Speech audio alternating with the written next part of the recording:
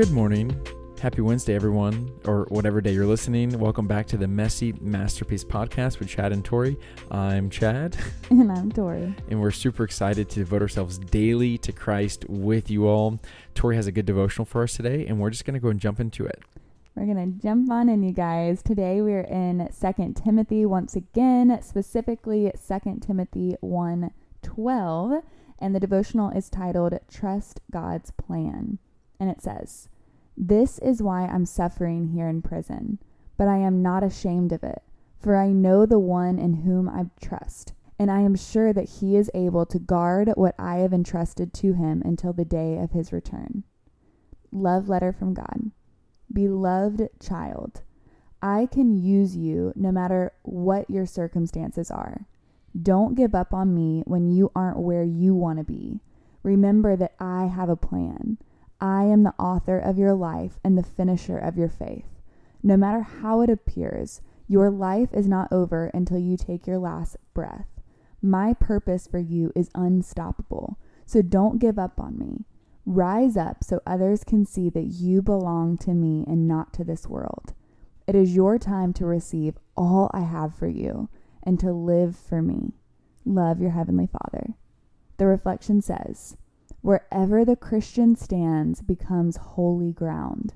Whether you're in prison like Paul or in a palace like King Solomon, God is with you and can be trusted.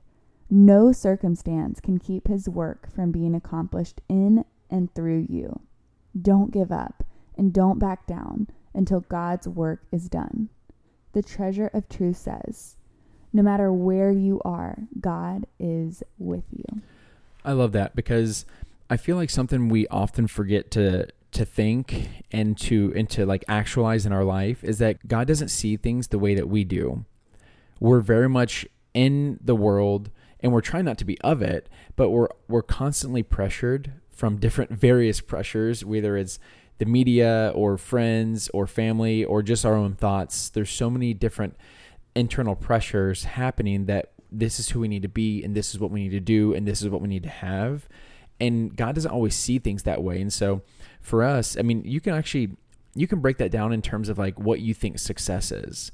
If you were to ask 100 people that question, they would probably give you 100 different answers. So who's right? Is there an actual like definition of success? And so some people would just say it's happiness. Some people would say it's financial freedom, whatever it may be. But you have to think about, what does God think about that?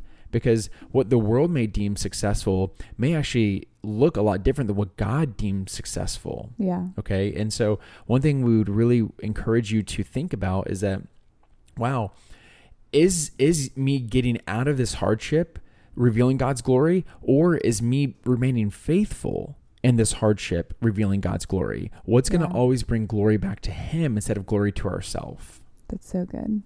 I love the line of wherever the Christian stands becomes holy ground. And I think it really speaks to, you don't have to be in ministry to tell people about Jesus.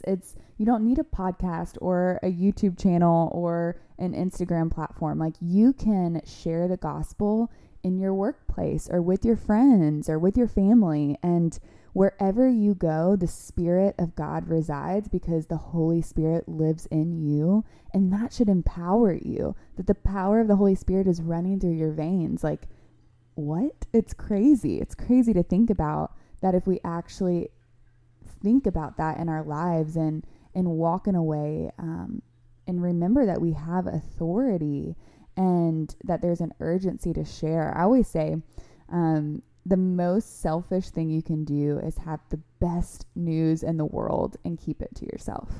Yeah.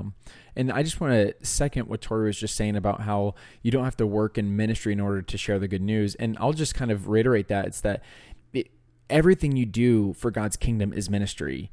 You don't need to work in traditional ministry. You don't have to be a quote unquote evangelist to share the gospel. Yeah. And so we encourage you to kind of shed those pressures of like, oh, I need to do X, Y, Z in order to build God's kingdom. But you can really build his kingdom in any way. It's how you interact with people. It's how you steward your finances. It's how you treat your loved ones. You know, all of that can be a form of ministry. All that is a form of worship to God.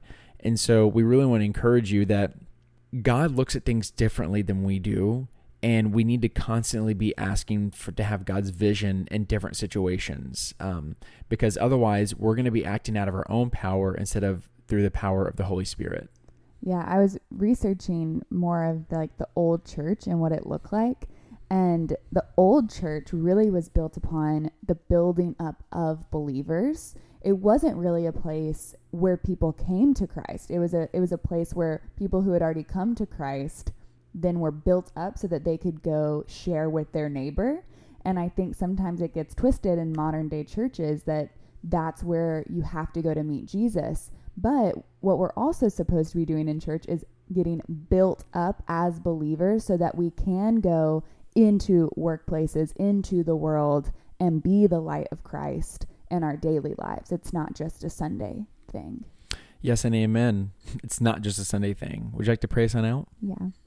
Dear Heavenly Father, we just thank you for who you are. We pray that you empower us today, that you give us a new sense of urgency, that we'll see opportunities to share your good news, that we would be empowered to speak even when we don't feel like we have the words, God, that we wouldn't be led by our feelings, but we would be led by you, God, that we would walk in authority and with power and with might and with strength that only comes from you, Lord. I pray that you just surround everyone who's listening right now with an overwhelming sense of peace, a peace that disintegrates fear, Lord, that we'll remember that no matter what our circumstances are, it doesn't matter because you are with us.